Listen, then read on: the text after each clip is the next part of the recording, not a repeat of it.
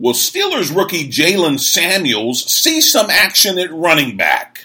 Here's why his specialized skills are so intriguing. Welcome to the Steelers Update from Pennlive, where we keep track of all things Steelers so you don't have to. This is John Lucy reporting.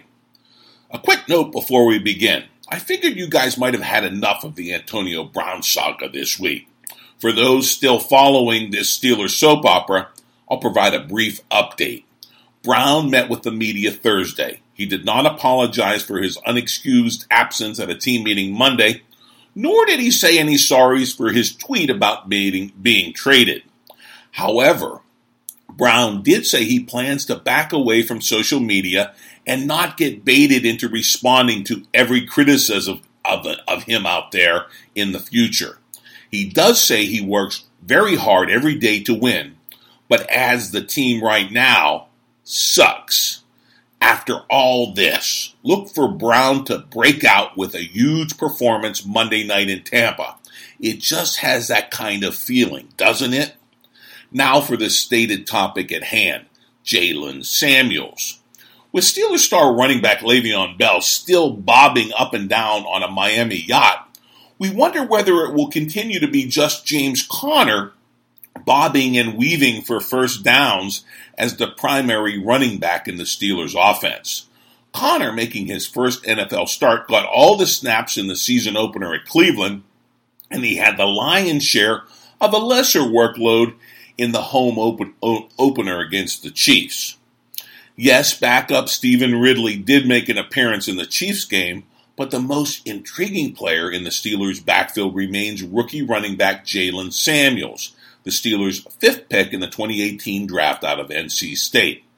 Plenty of people, from Steelers fans to fantasy football fanatics, are hankering to see what Samuels can do running and catching the ball out of the Steelers' backfield.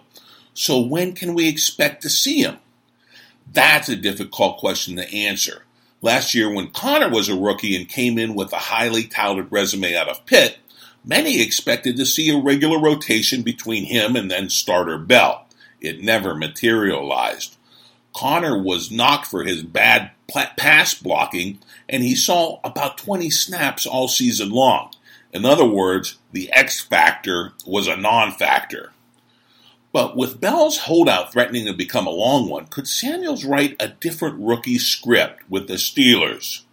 As Pennlive.com notes, Samuels has been part of the 46-player active game day squad for the Steelers in each of the first two games. Still, he hasn't sniffed the field. But if you expect Samuels to be down about this fact, guess again.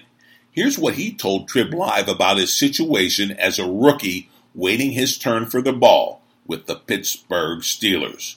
Quote, "I am just taking it a day at a time, coming to work every day, improving every day on what I've got to do, and focused on what I got to do.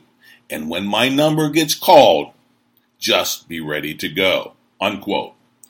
Samuels told Pennlive he's been part of the game plan in the team's prep for Cleveland and Kansas City. And he did get on the field for a snap in the loss to the Chiefs, but it was nullified due to a penalty. Samuels remains the number 3 back in the depth chart, and with skills as a tight end out of NC State, he remains an intriguing chess piece for offensive coordinator Randy Fichtner, Pennlive writes. So when will he make his Steelers debut?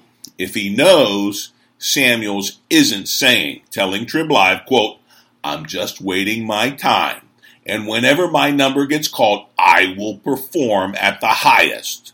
So I will wait," unquote.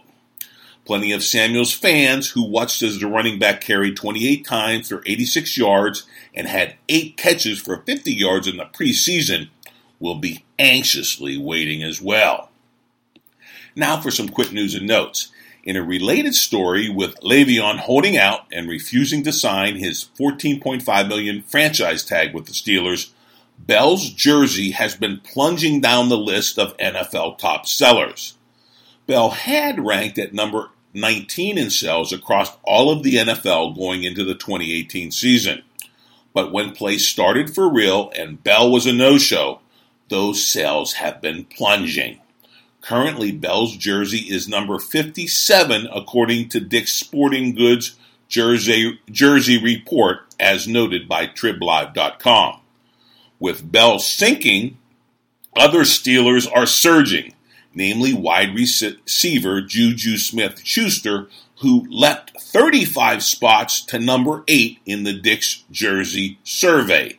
That is one spot ahead of top Steelers receiver Antonio Brown, and this won't make the disgruntled diva wideout any happier, now will it?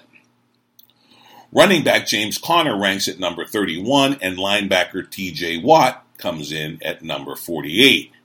Even so, Bell is not the lowest-ranked Steelers jersey. Believe it or not, Big Ben Roethlisberger's jersey sales rank at number 59.